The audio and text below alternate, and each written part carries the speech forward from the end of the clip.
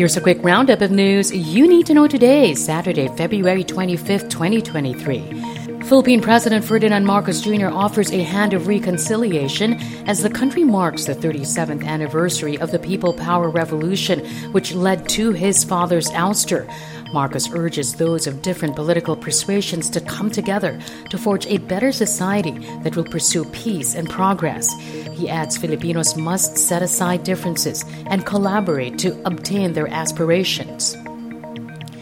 The 7th District of Cavite holding special elections today to fill the seat vacated by Justice Secretary Jesus Crispin Remulla. 4 candidates are vying for the post, including Remulla's son. Elections Commission Chairman George Garcia, who is among those who voted today, expects a turnout of 60 to 70%. Police ordered to assess threats on local executives following the series of attacks on elected officials. Philippine Police Chief Rodolfo Azurin says officials deemed under threat may be given additional security personnel. And Gilas Pilipinas defeats Lebanon 107-96 in the last qualifying window of the FIBA World Cup.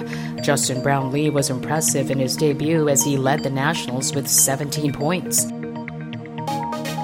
And that's your latest news alert. For more stories, go to news.abs-cbn.com and I want TFC.tv.